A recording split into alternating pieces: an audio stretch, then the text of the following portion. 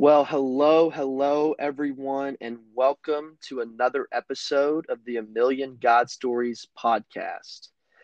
We want to thank you so much for listening and tuning in. And again, our hope is that you will be encouraged by hearing the many ways that God has worked in the lives of ordinary people, just like me and you. And so, before we get started, as always, I'd just like to say a quick prayer as we prepare our hearts to listen. Hey, Father, would you please be present right now as we share the stories of how you have worked in the lives of your children? We pray that you would do it again. Every person who listens to this podcast is searching for something: hope, encouragement, or perhaps a reminder that they are not alone. Please speak to them through the story. In Jesus' name, amen. All right, y'all, I'm excited to introduce this week's storyteller. And that storyteller, her name is Virginia Beth Hutton, and she is on the line with us right now. And I'd like to say that we would encourage anyone that has shared a story with us or would like to share a story, that if you desire to do this same thing, we would love to have you come on and share and speak with your own voice and share your story rather than us reading it. But it's whatever you would prefer. But again, we would just like to thank Virginia for coming on with us today. I'm gonna bring her on now. Hey, Virginia, how's it going? Hey, it's going really good. It's beautiful. Good. Yes, absolutely. So essentially, Virginia is just going to kind of take it away from here. She has written out her story. She has it prepared. She's ready to read. And so she will just begin to read. And from there, after that, we will break it down just a little bit and close out. So, Virginia, I will hand it off to you. You are good to go and start reading whenever you're ready. Thank you so much. I wrote this several years ago, but it's fresh every time I revisit it because it's mine. So I titled this "God is like a safety belt."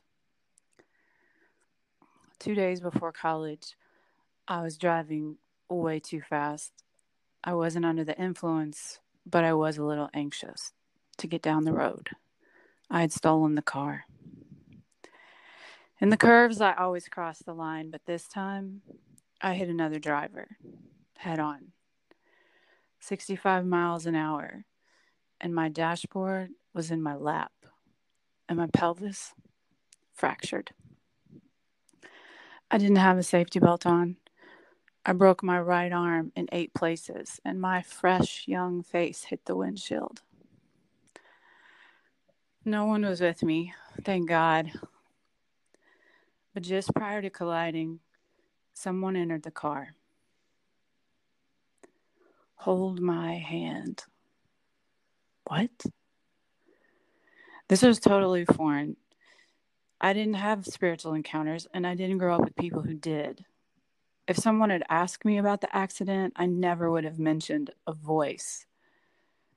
But I put my hand in the middle of the bench seat, and I felt a hand take mine. I have no memory after that. I don't recall seeing another vehicle, losing control of the car, skidding 250 feet. I don't recall impact.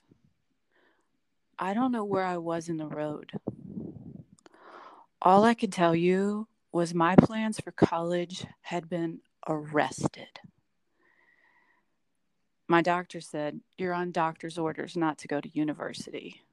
And I was like, I will go to school if I have to go in a wheelchair. And then he gave me the ultimatum: you can stay in this bed for 10 days, or I can put you in a body cast. Great. I chose to stay in bed, and he scheduled my surgery for the day I was supposed to start classes. Now I had pins in my arm, and I was confined to bed, and he was telling me my recovery will be 6 months. It was a long 10 days in the hospital. As they wheeled me out, my high school drama teacher stopped by. She had just retired and was starting a community college in our hometown. "Hey, honey, I know the doctor told you can't go to university, but you can go to mine." She handed me a piece of paper with 4 classes on it. Thank God. there's some hope. Not long after I was released, I reconnected with Teeny, an old widow with no children of her own.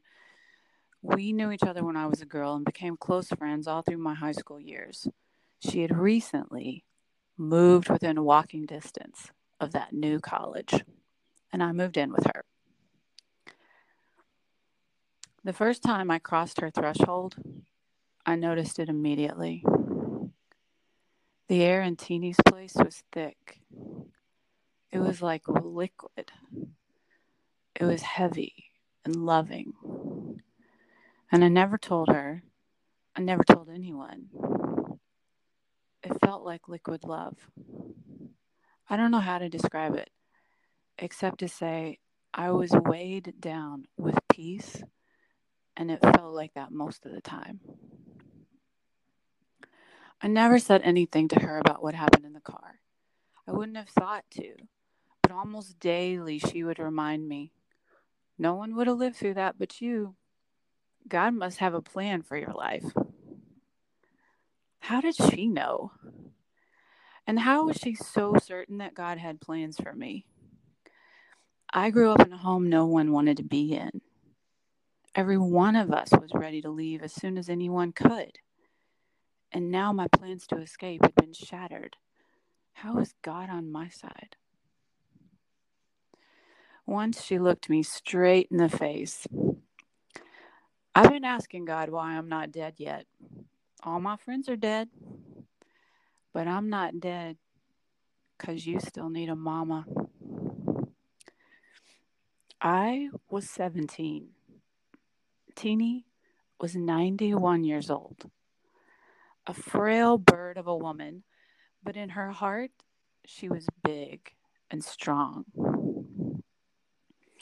I slept in the bedroom on the left side of the hallway. She was on the right. At night, she'd take her hearing aids out, and I would overhear her talk. And maybe she couldn't hear herself, but I could. That's where I learned what God is like.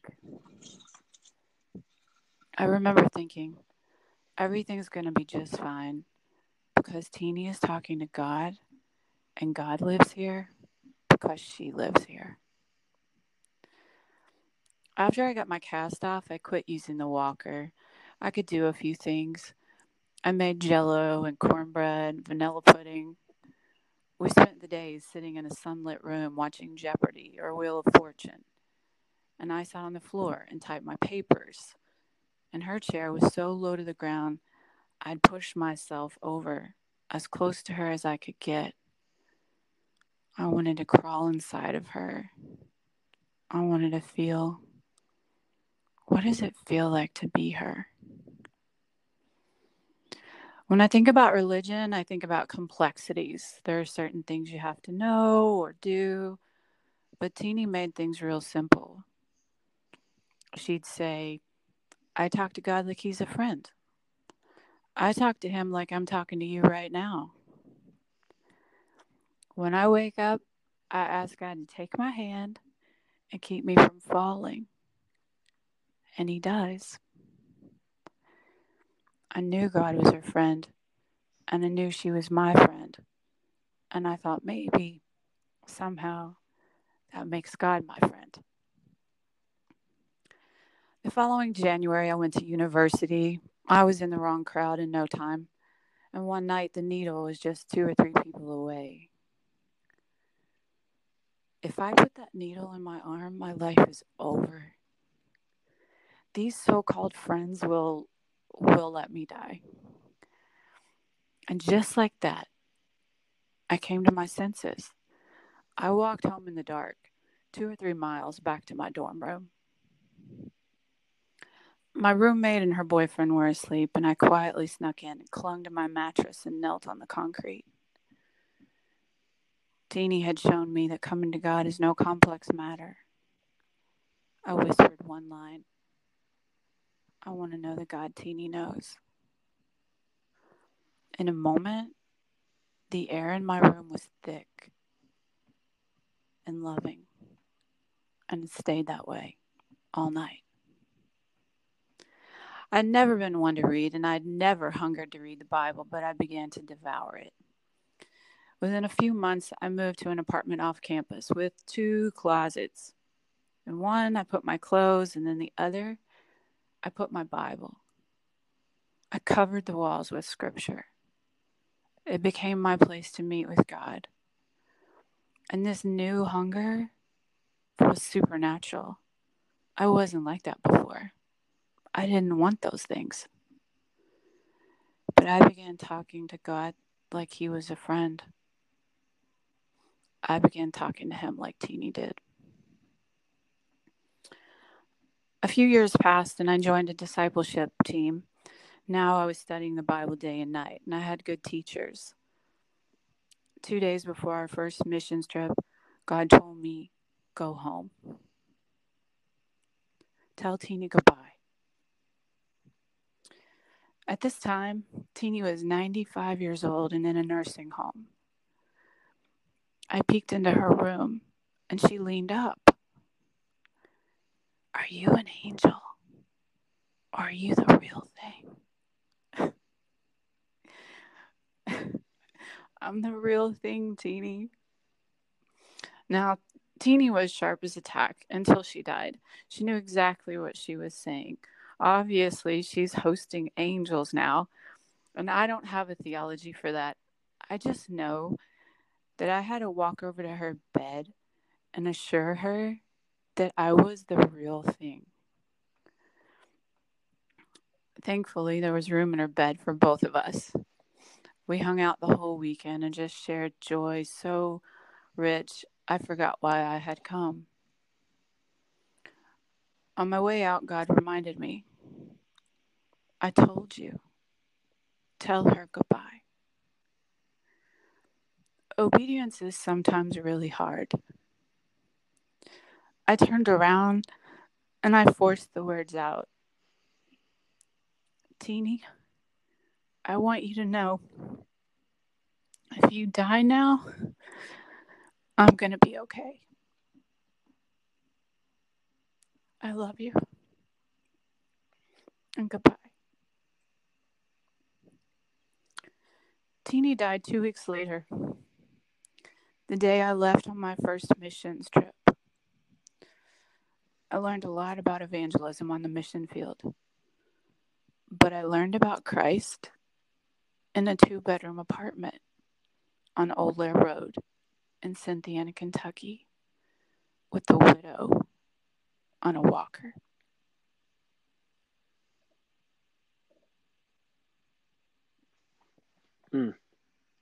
Gosh, thank you so much. That was um, obviously before this, guys. We always read other stories, but to hear again the storyteller tell it from their own perspective and voice is even more powerful. So thank you so much, Virginia. That was so incredible, really.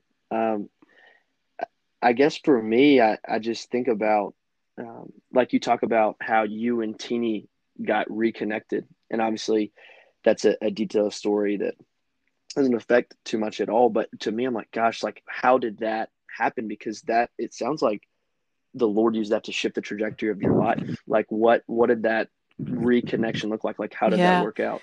my my mother had just moved out of the state and gotten remarried. And so there was Mm, no home for me to go back to. I had been living with my mom, and then I had like a brief summer hangout and different job somewhere else where mm-hmm. I was doing an apprenticeship. Right. So just a couple of days before college, I was kind of just winging it till I went to move into my dorm room. In a way, I didn't have any other place to go. And Mm, a teeny knew, that I had the accident. So it mm, was really unique. Ironically, she had moved into town just maybe even a few months before. right. Right. Yeah. Yeah. No, that's so good. And I, like you say, ironic. And I just think like how God probably Mm-hmm. orchestrated that. You know, he knew exactly what needed to happen. That's awesome. Another thing for me is where did you go you said you went to do mission work. Where did you go to do Yeah, mission I work? was working with a mission team that goes all over the world. But the first time we went out, I was in El Salvador and Guatemala. And I worked with them Hmm. for like 3 or 4 years over the course of different time Wow. frames. And I just remember thinking, Teeny didn't have any children of her own, but the way she invested in me was an eternal investment.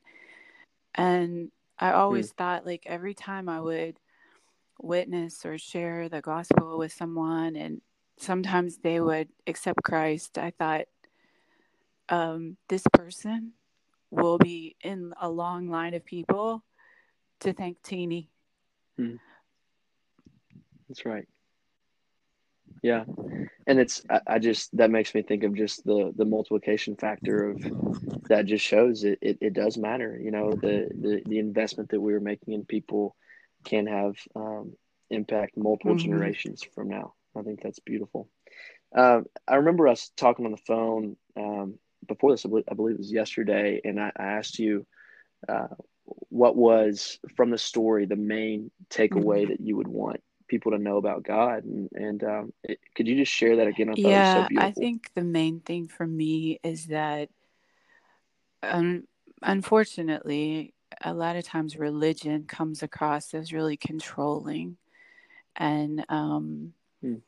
at least that was my view of it, that it's Right. complex and maybe never figure it out. And one of the things that Teeny taught me was to have a deep confidence in God, to trust his Hmm. ability to work in the lives of his kids and to redeem them, like, from deep on the inside. And so Yeah. whenever I catch myself trying to promote change in another human being, or trying to facilitate this, I mean, people's lives have to take an entirely different direction to follow Christ. And there is Right. no way I can orchestrate that. And so it takes a huge burden off of me, to just focus on my own intimacy with Christ the way she did, Yeah. and then to let that overflow in a way into other people's lives that I'm not even aware of. Like, Teeny was Yeah. practically deaf.